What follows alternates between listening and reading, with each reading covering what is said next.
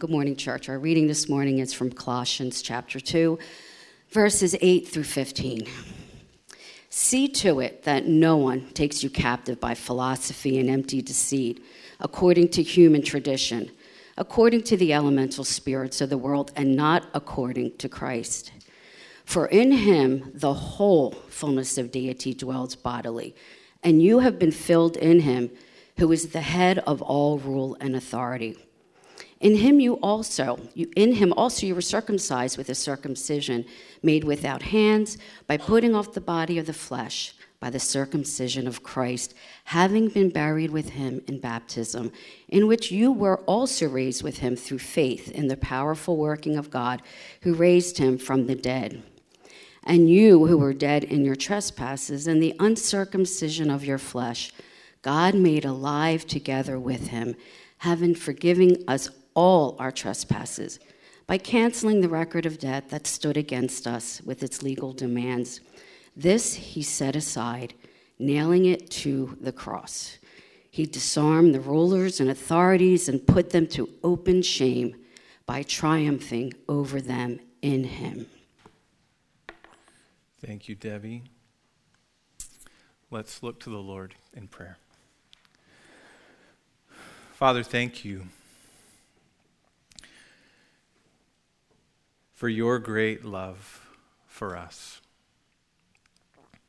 As we read earlier, but God, who is rich in mercy, because of the great love with which you loved us.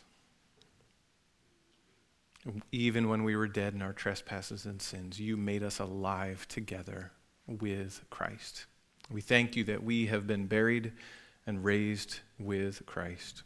We ask that you would help us in these moments together to see what you want us to see, to feel what you want us to feel, to believe what you want us to believe, and by your grace and the power of your Spirit to be the people you're calling us to be, to do what you would have us to do. And so would you use everything in these moments together this morning to build us up, to see Jesus as our great Savior. So Spirit, would you come, show us Christ, and satisfy us with him. In Jesus' name, amen.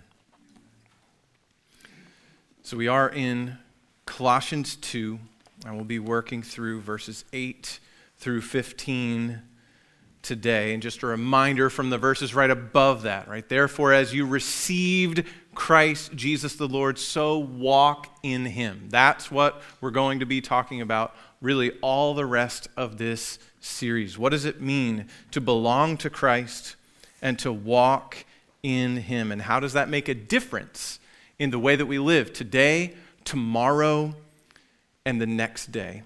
And today, there is one command. We noted last week there's the first command of the whole letter, which was, so walk in him. There's a command, one command, in this text for today. And so we're going to kind of focus through that lens, and then there will be plenty of other commands in the verses and sermons that follow. The command from this one is in verse 8. Take a look back at that one. See to it. That's the one. See to it that what? So it's like make sure that no one takes you captive by philosophy and empty deceit, according to human tradition, according to the elemental spirits or the elements of the world, and not according to Christ. That is the command. That's okay, what are we supposed to do? What difference should it make that I've gone to church today, or at least heard the sermon part of church today?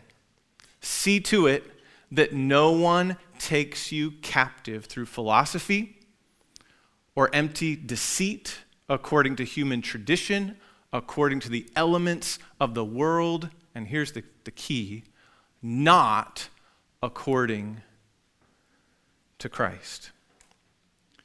Because there are those out there, and sometimes even those maybe that work their way in here, who fly under the banner Christianity and Christian, but what they're selling us what they are selling you is something else. In their effort sometimes to sell you more spirituality, more spiritual fullness, if you will, more freedom from the powers of this age. They're actually selling you something other than Christ. And anything other than Christ is less than Christ and is not Christian. And so how do we know counterfeits?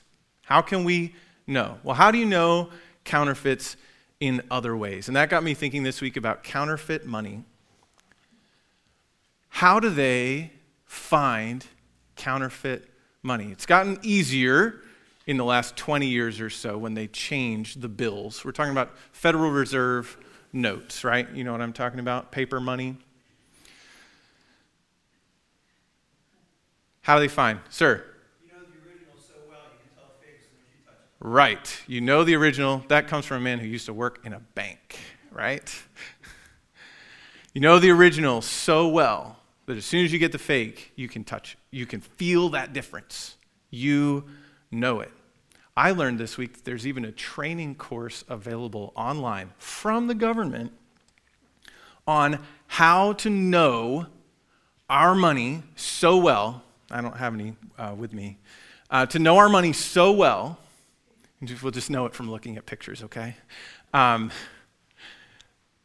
you can spot a counterfeit. And that's what they do. They teach you about real money. And they give you tips like look for things that are further apart than they should be. But how do you know something's further apart than it should be? Right? We're all catching this, right? It's just warm in here. Okay, good.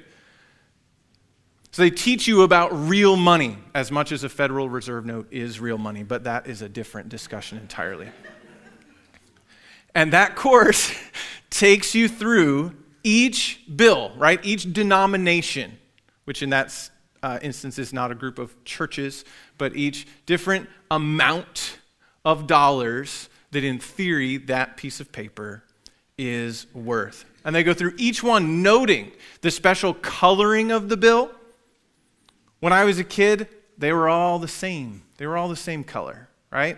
But in about 2004, that changed. Now there's different hues in there, different colors, reds and blues as you go across the bill. There's also color-shifting ink in certain spots where the number will be gold this way and a different color another way, depending on what year that one came from.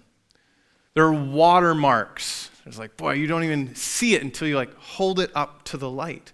And also the security thread, which they talked about how in fakes people will, print a color that's like the security thread color on there, but it's called a security thread for a reason, because it's actually threaded into the fabric of the paper.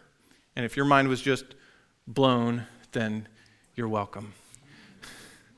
It's like paper, but how is it? It's like, yes, they actually weave different threads into the fabric of the paper. It's pretty cool. You can go on it today. I don't remember what the website is, and that's not the point at all of the sermon. But the point is this: the best way to spot a fake is to know the real one. Amen. That's true in money, and that is true with Christ. And that is Paul's approach here. How do we know counterfeits when it comes to spiritual things and eternal realities? How do we not get fooled?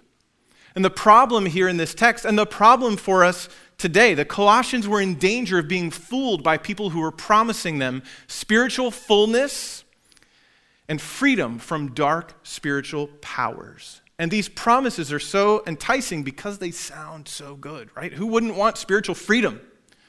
Right? I mean, do you feel like, I can't really get power over my sin? Do you ever feel that way? Well, there's somebody ready to sell you something.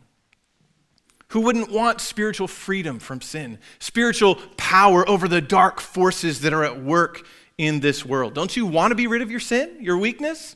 For only $149, right? How do we know?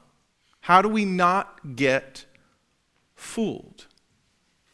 We know the real Christ, who he is, what he has done, and who we are in him. It's not just that I went to Sunday school and learned some facts that one time. So Jesus is this and this and this. Okay. It's through long experience, right? It wasn't with the bank. It wasn't a one-time study, right? It's that daily use of the real thing. That daily relationship in this case with the real thing, the real Christ who helps us to see the fakes, who helps us to see the counterfeits, who would pull us away from him. And so the key in verse 8 is not according to Christ.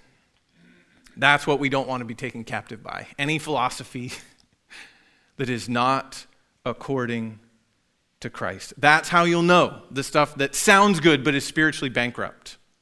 That are lies just to get power and control over you or money from you. They are not according to Christ. And so Paul is going to walk us through who the real Christ is, and what he has done for us, and who we are in him. So the big idea then this morning is this.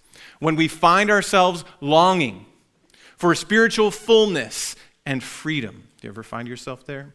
We need to run to Christ, remembering who he is, what he has done, and who we are in him. And that's going to be the way we work through the rest of the message this morning. So first, who Christ is. When we find ourselves longing for spiritual fullness and freedom, we need to run to Christ. Who is he? What do we need to remember about Christ? Look at verse 9. For in him the whole fullness of deity dwells bodily. We've seen this idea already in Colossians 1:19. For in him all the fullness of God was pleased to dwell. And it takes it even a step further, bodily. This is a reference to the incarnation of Christ, that God himself, who created everything and is so high above us, in Christ, he came to live in a body. And in that body, he lived a perfect life. In that body, he died a bloody, sacrificial, atoning death on the cross. And in that body, he rose again on the third day, never to die again. All the fullness of God dwells bodily in Christ. That is who he is. He is nothing less than God in the flesh. He's not a really good teacher. He's not some sort of spiritual guru that inspired a movement. He's not even a martyr whose sacrifice sparked a new religion. He is God in the flesh, who lived and died and rose again. So Christ is God in the flesh, but Christ is also the head of all rule and authority. If he really is God and all the fullness of deity dwells bodily in him, then he is the head of all rule and authority. That's the last half of verse 10. Christ is the head of all rule and all authority. Again, we've seen this concept earlier. Look back for me, it's just the facing page on verses 16 and 17 of chapter 1. For by him, by Christ, all things were created, in heaven and on earth, visible and invisible, whether thrones or dominions or rulers or authorities. All things were created through him and for him. He's the head of all rule and authority. Those are the same words there at the end, rulers and authorities in verse 16. Christ is where everything comes from, and Christ is where everything is going. And that's one of the ways that we learn to spot a fake. It's not according to Christ. Christ is the center of God's plan for the universe. And so if what's being held out to us is a different plan, a different solution, a better technique than Christ dying a bloody sacrificial death on the cross for our sins and rising again the third day and coming for us one day to take us home to be with him, if the solution is different than that, it is not Christian. Christ is where everything comes from and where everything is going. So from this text, that's who he is. He is God in the flesh. He's the head of all rule and authority, but he's also the Savior. But we'll explore that under what Christ has done. What is it that Christ has done? Through his death and resurrection, he saved sinners and defeated the devil and any other rival spiritual powers. And we see that near the end of our text, a reference to those rivals. Verse 15, Colossians 2:15. He disarmed the rulers and authorities and put them to open shame by triumphing over them in him. So he's the head of all rule and authority in verse 10. He's not just the head, he is the one who has triumphed over them. In Christ, God triumphed over the authorities and put them to open shame. Like, what kind of authorities is this talking about? Well, this was promised really all the way back in the Garden of Eden after the fall. With the curse on the serpent, Genesis 3:15. I will put enmity, this is God speaking to the serpent. I will put enmity between you and the woman, between your offspring and her offspring. He, that offspring, shall bruise your head, and you shall bruise his heel. Sometimes I'm tempted to think about salvation mainly in like personal terms. Like, I'm a sinner who needs a savior. Isn't it a good thing that Jesus did that? Now, that's all true, right? And that's important. And that's really vital for us. But it is also not the complete picture of what Christ has done. Even from Genesis 3, it's not just, oh yeah, sin is a problem. Jesus is going to come to do something about that. That's not what the words say. It says that he will crush the head of the serpent. He will kill that serpent. He will destroy and dominate that serpent. And that theme is picked up in Hebrews 2, verses 14 and 15. Again, speaking of his incarnation and his victory, which are the main themes that we have in our text today. Since therefore the children share in flesh and blood, he himself likewise partook of the same things, that through death he might destroy the one who has the power of death, that is, the devil, and deliver all those who through fear of death were subject to lifelong slavery. That is what Jesus came to do. Not just, well, we needed somebody to forgive us and he just loves us so much. It's true, we need someone to forgive us and he loves us so much.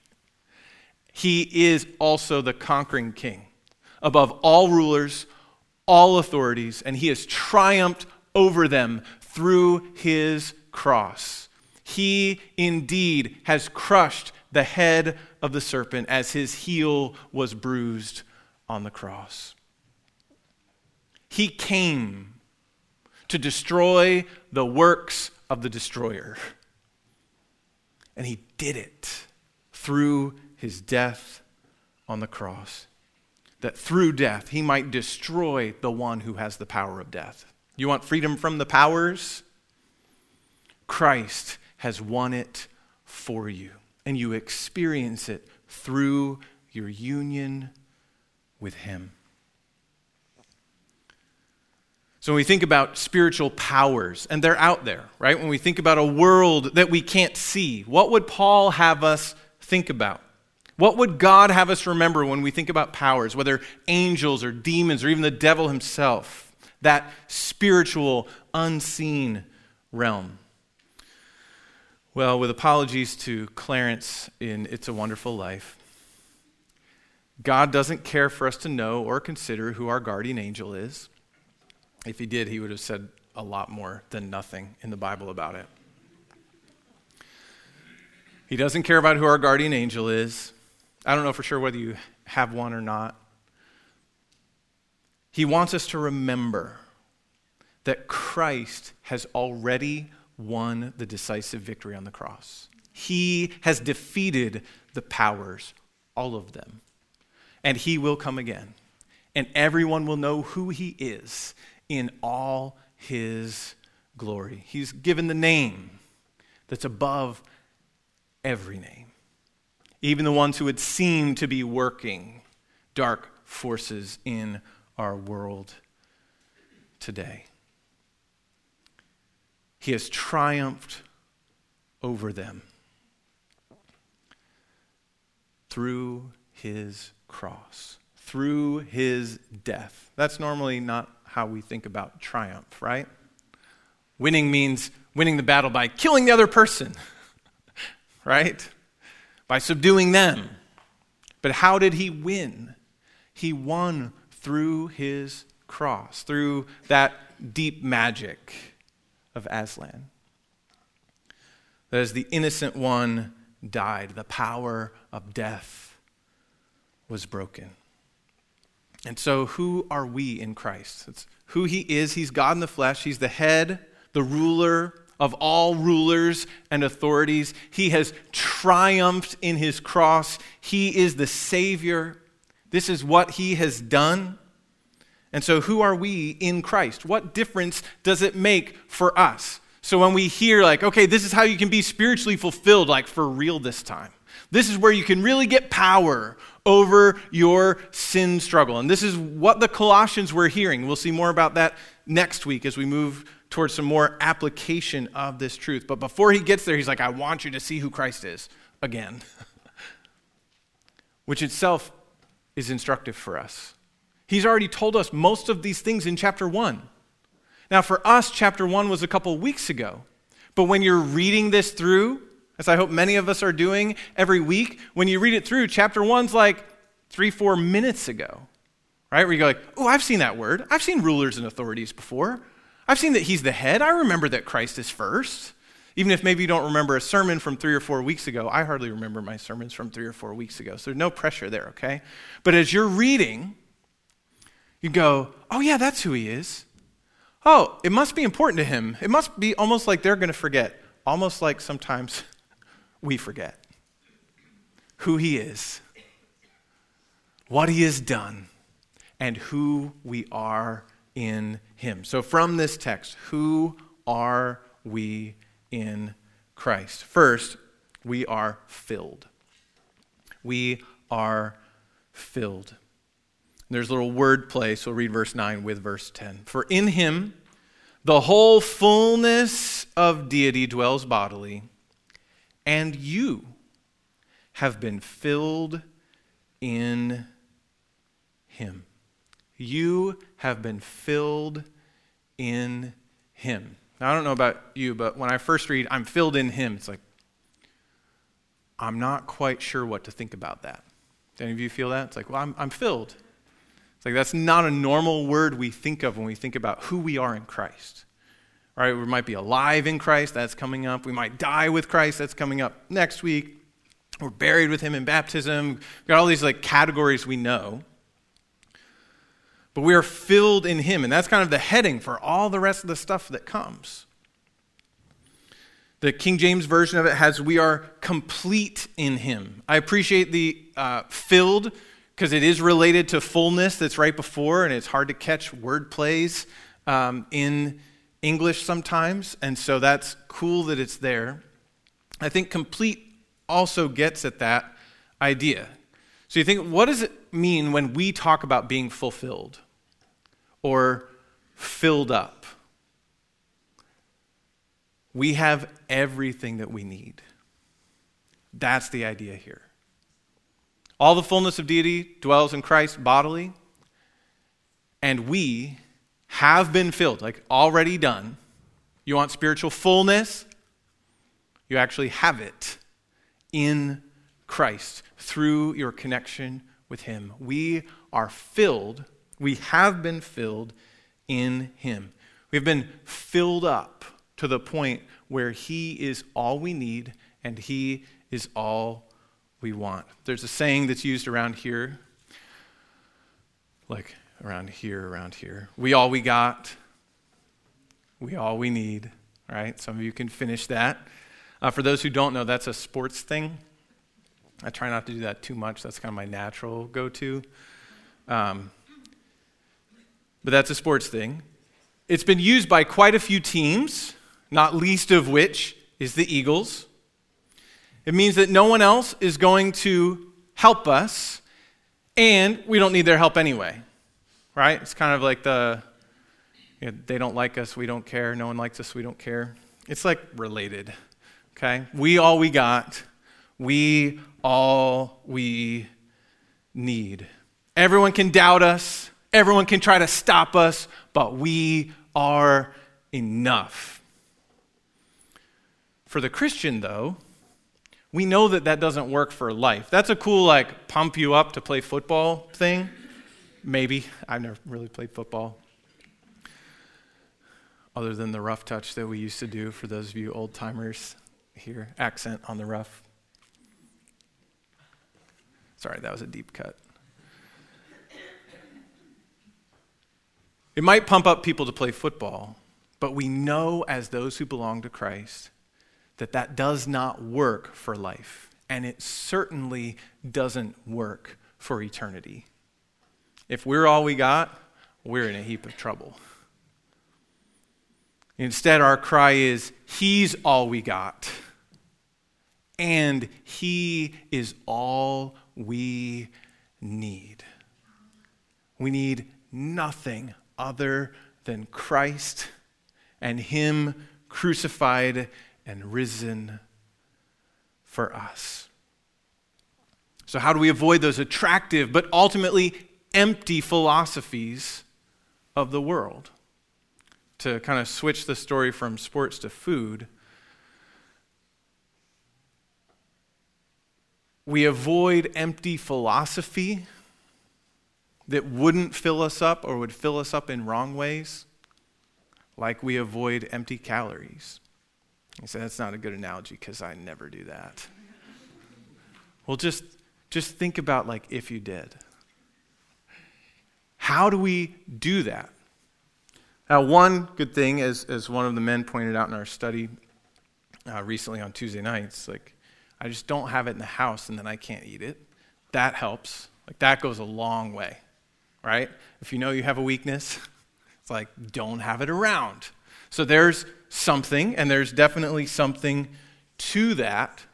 But one of the ways to make sure you don't eat all of what's in the fridge is that you're already full of something really good, right? We understand this working in reverse. If you fill up on empty calories at 5 o'clock in the afternoon, and then you sit down to dinner at 6 or 6:30, only kids would do this. So it's kids who fill up on empty calories, right? We'll just pretend it's only kids, okay? They fill up on the empty calories, and then they're sitting there at the table, and then kids, what do you say when that good, delicious meal that one of your parents has spent a long time preparing and getting ready for you, it's all there on the table. What do you say? What? I'm full. I'm not hungry, right? And you mean it, right? You really are full. And that food that's so good and good for you is not appetizing. And the best thing to do is flip it, right? Eat the thing first that's good for you. And some of you go, no, I have a dessert pocket. I'm always fine. I can do that, right? I can make it work. At least for me, the best way to not eat dessert is to eat enough of dinner. Because you bring out dessert right afterwards, and I am not ready. I am not ready for it. It can be a challenge in a family when one person grew up having dessert immediately and another grew up like maybe having it 2 hours later or not at all. Don't ask how I know.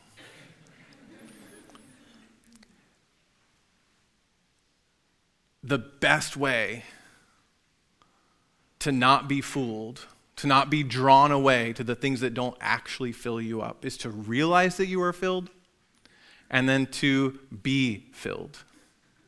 To remember that you are filled with Christ, your Savior, that he is all you have, and he is all you need. And so what is that good that we get with him that fills us up? Because it's like, okay, I know not to eat empty calories, but I'm still not sure how like counterfeit Christianity is empty calories compared with the fullness of Christ. What is it that we get when we are in him? Well, from this text, first we get a new heart. Verse 11, in him. Notice all the in hims in here as we read. In Christ. Through our union with Christ, in him also you were circumcised with a circumcision made without hands, by putting off the body of the flesh, by the circumcision of Christ. Now, circumcision was the outward sign of entrance into the old covenant community. But the terms of the new covenant enacted by Christ are different. Christianity doesn't start on the outside, it starts on the inside with the heart. Now, it's not that the Lord didn't care about your heart before. In fact, he cared very deeply in the old covenant about people's hearts. But the law didn't bring anything that could change them. The law was powerless to change people's hearts. And so Moses, way back in Deuteronomy, in his sermon at the end of his life, he told the people of Israel that one day the Lord would indeed circumcise their hearts. This becomes the promise of the new covenant. Deuteronomy 36, he says, and the Lord your God will circumcise your heart and the heart of your offspring, so that you will love the Lord your God with all your heart and with all your soul, that you may live. And if you know your Deuteronomy at all, you know there's a command, like 24 chapters before this. You shall love the Lord your God with all your heart, with all your soul. And here he says at the end, here's how that's actually going to go down. The Lord your God will circumcise your hearts. How does that happen? When does that happen? In Christ. As we are united to Christ. That's exactly what Paul describes here. The point of the circumcision being done without hands is that God is the one who does it. It's not about something external. It's about the new covenant promise of getting a new heart. And those who have a new heart get baptized as a sign of their burial with Christ and the resurrection life that they have in Christ. So we get a new heart. And those who are alive, because they have a new heart that's that heart of flesh now instead of the heart of stone, a heart that will listen and attend to God's word, a heart that wants to live according to God's word, is accompanied by a resurrection life. So look at verse 12. Having been buried with him in baptism, in which you were also raised with him through faith in the powerful working of God who raised him from the dead. We have been raised to new life with Christ. Again, a fruit of our union with him, that we are united to him in his death and in his resurrection. And that's what we're saying when we get baptized.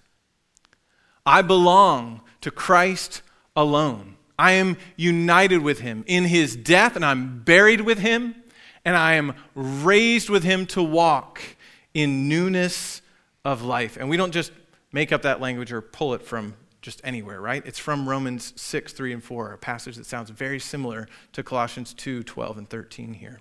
It says, do you not know that all of us who have been baptized into Christ Jesus were baptized into his death?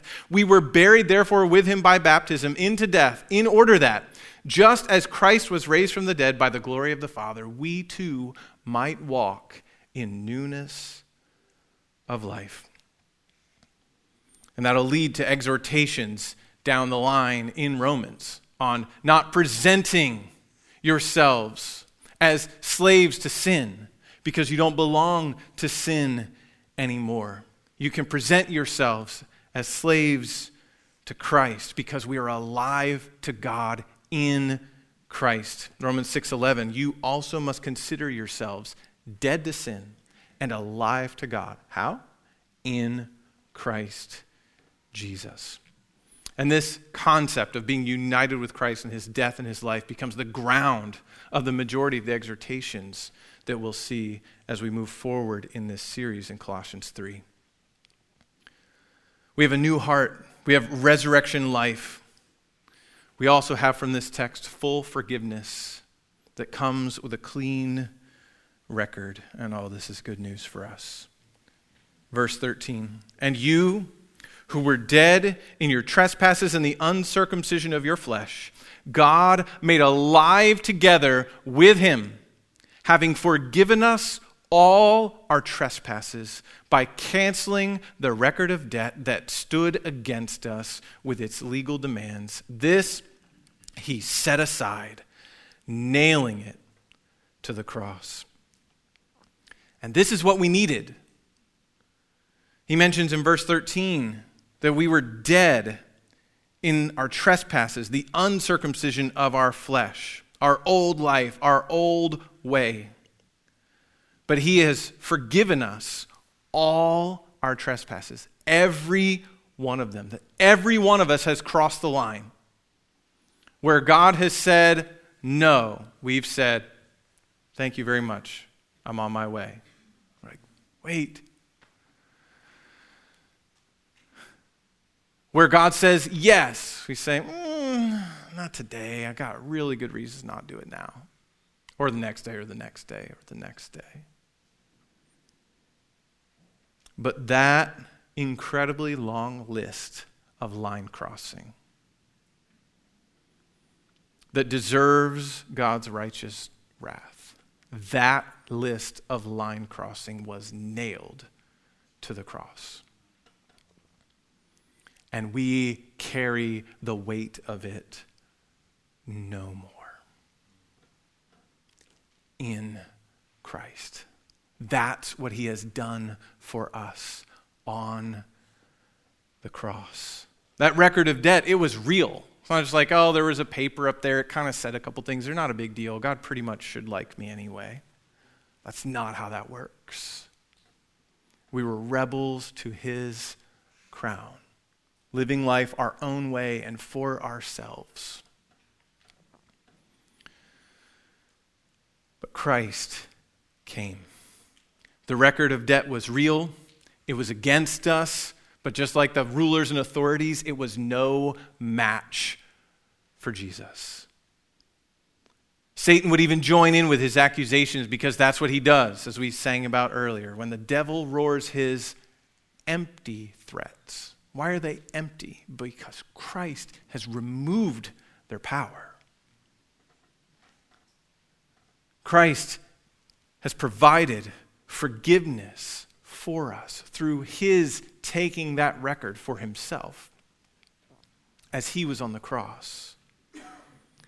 And he left it nailed there to be brought up against us no more. So Satan would join in with his accusations because that's what he does, accusing us, trying to claim us. But Christ, through his cross, defeated Satan and claimed us for his own. And so all our sins, every one of them, they're forgiven. God has raised us with Christ by his power. So how do we get spiritual freedom? How do we get spiritual fullness? In Christ. We have died with him, been buried with him, been raised with him. We are forgiven all our sins through what he has accomplished for us. And he reigns even now as the head of all rulers and authorities and powers. And one day he is coming back to save those who are eagerly waiting for him. So how does all this blessing come to us? How are we in Christ? Verse 12 tells us, having been buried with him in baptism, in which you were also raised with him through faith. Through faith in the powerful working of God who raised him from the dead. That's how. by faith. We are raised from the dead through faith. We are united to Christ by faith. We are granted a justified status, declared righteous before God, not on the basis of our works, but by our faith in the powerful work of God. Not in ourselves, but in Him. And so a question, are you trusting in Christ? Who He is, what He has done? If not, you can trust Him today.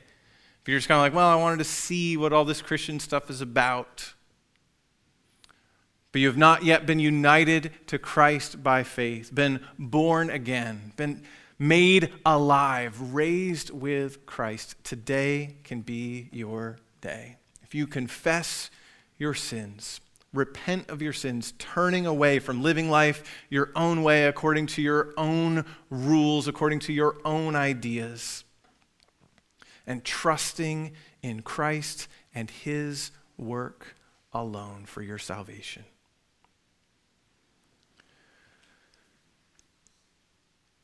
If you are trusting in who Christ is, what He has done, all that He is for you, then all of this is true for you. You have a new heart. You have a resurrection life that can't be snuffed out, that death can't even stop.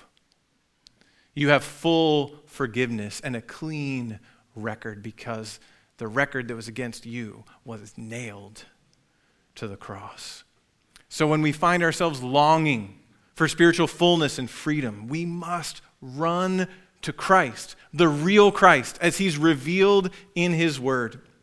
We run to Him over and over and over again because of how quickly we forget.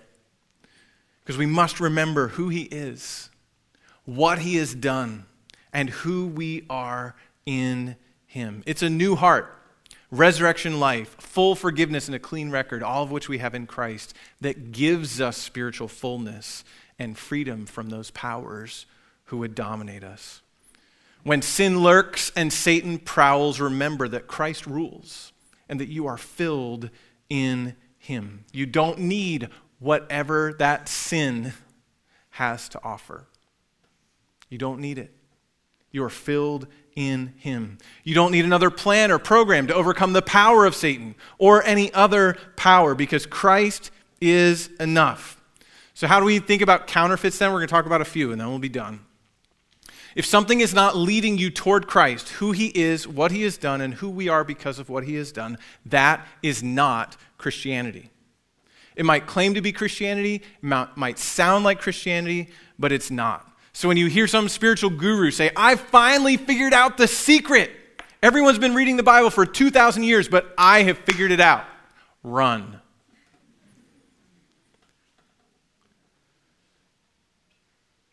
When someone's peddling the way to spiritual wholeness, the secret to the dynamic spiritual life, when their emails come with words like, few people know this, it's on a great deal right now. Run. What kind of philosophy or empty deceit, human tradition, based on the elements of this world and not according to Christ? One of them, since it's Reformation Day, I had to do this today. One of them would be penance, right? Who came up with that? It's not in the Bible. But the idea that someone can decide this many Our Fathers and this many Hail Marys, and you're good to go. God will be happy with you again. That makes sense because if we're being honest, we would like to know that we're in good with God. And it's in us to want to do something about it.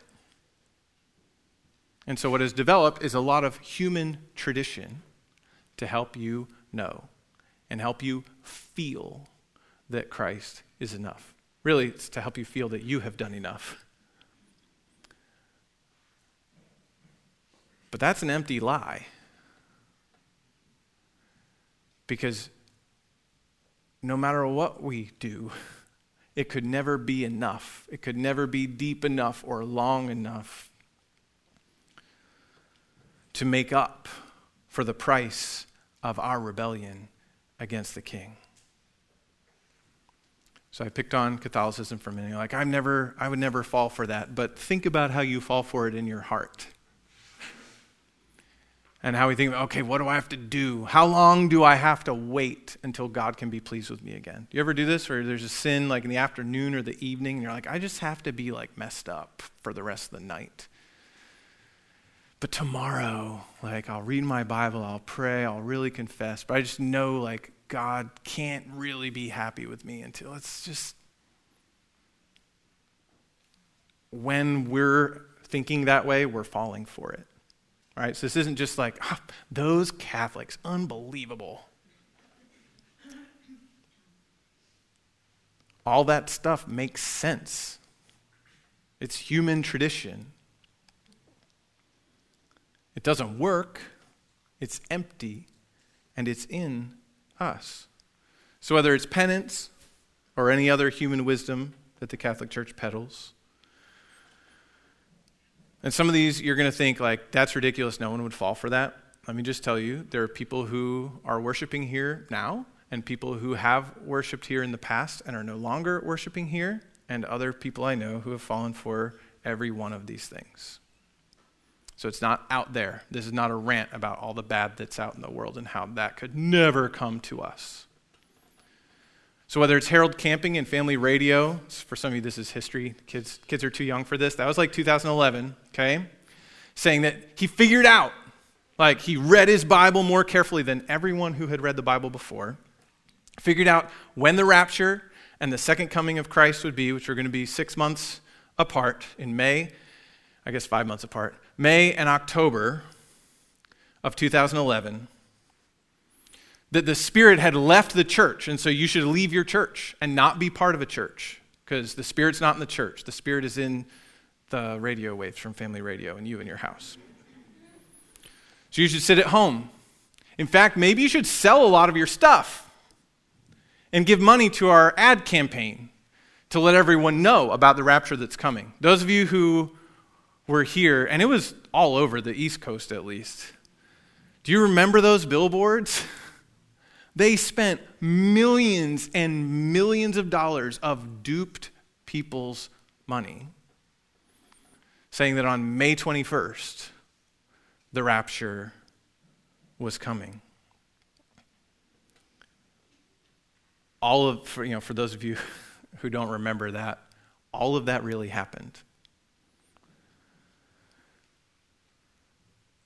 Thankfully, so then that one's a tricky one, right? So then they doubled down after the rapture didn't happen and said it was a secret rapture.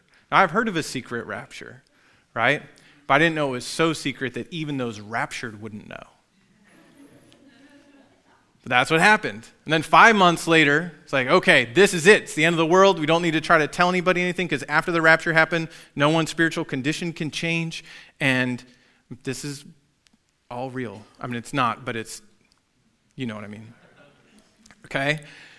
Then after that, thankfully, after the world did not end and the calendar turned from October 21st to 22nd, I think it took a couple days, but Harold Camping did repent.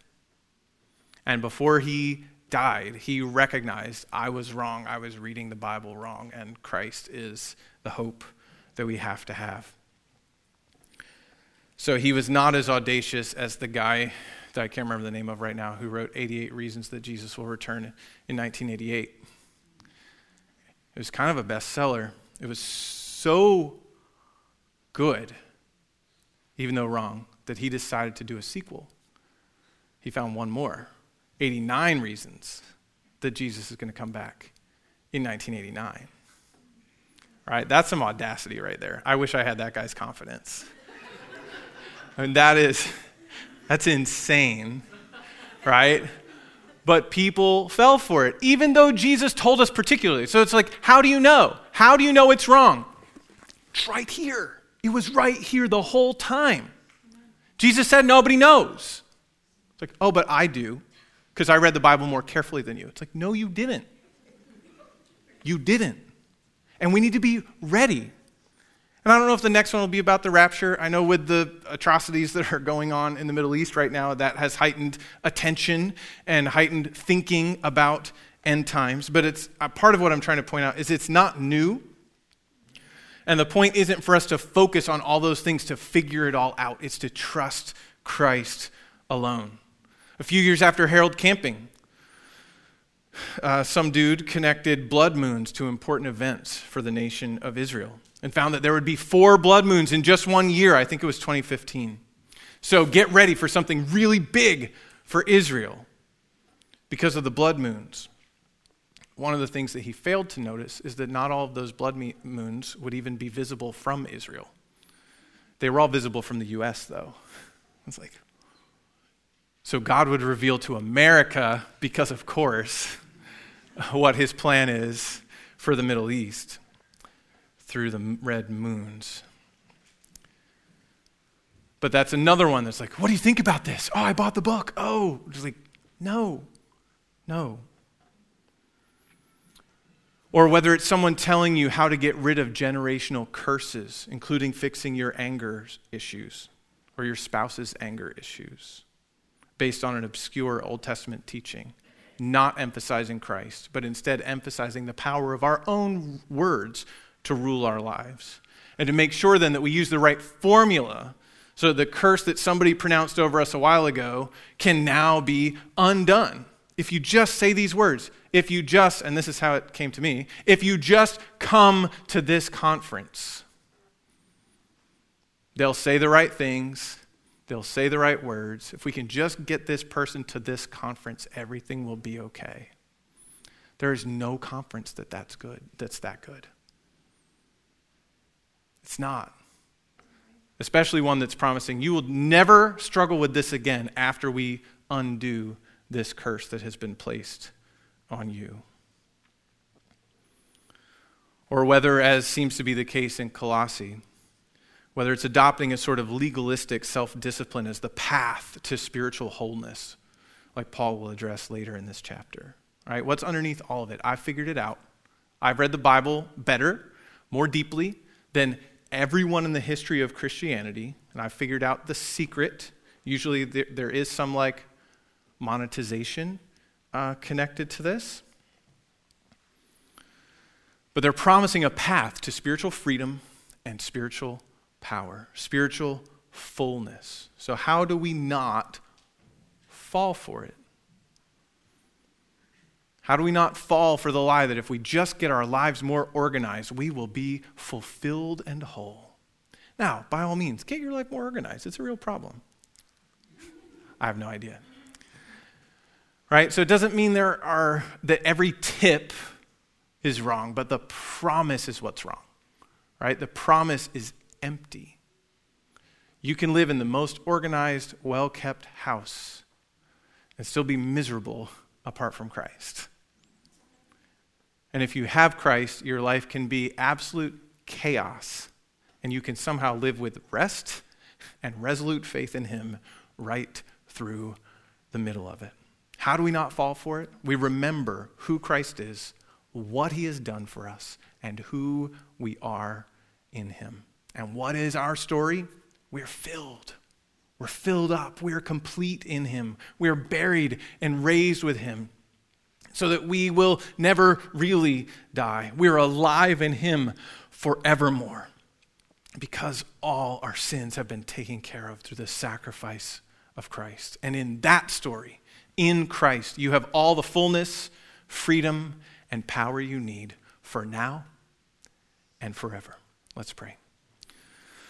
Oh God, thank you that Jesus is indeed all we got and all we need. Would you keep us from philosophies that would lead us to trust in something or someone else, trust in ourselves, and would you keep us coming back to you, coming back to your word, coming back to have the Spirit open our eyes afresh to see the real Christ, so that we'd be able to spot whatever counterfeits come along, seeking our time, attention, hope, and dollars. Would you be with us?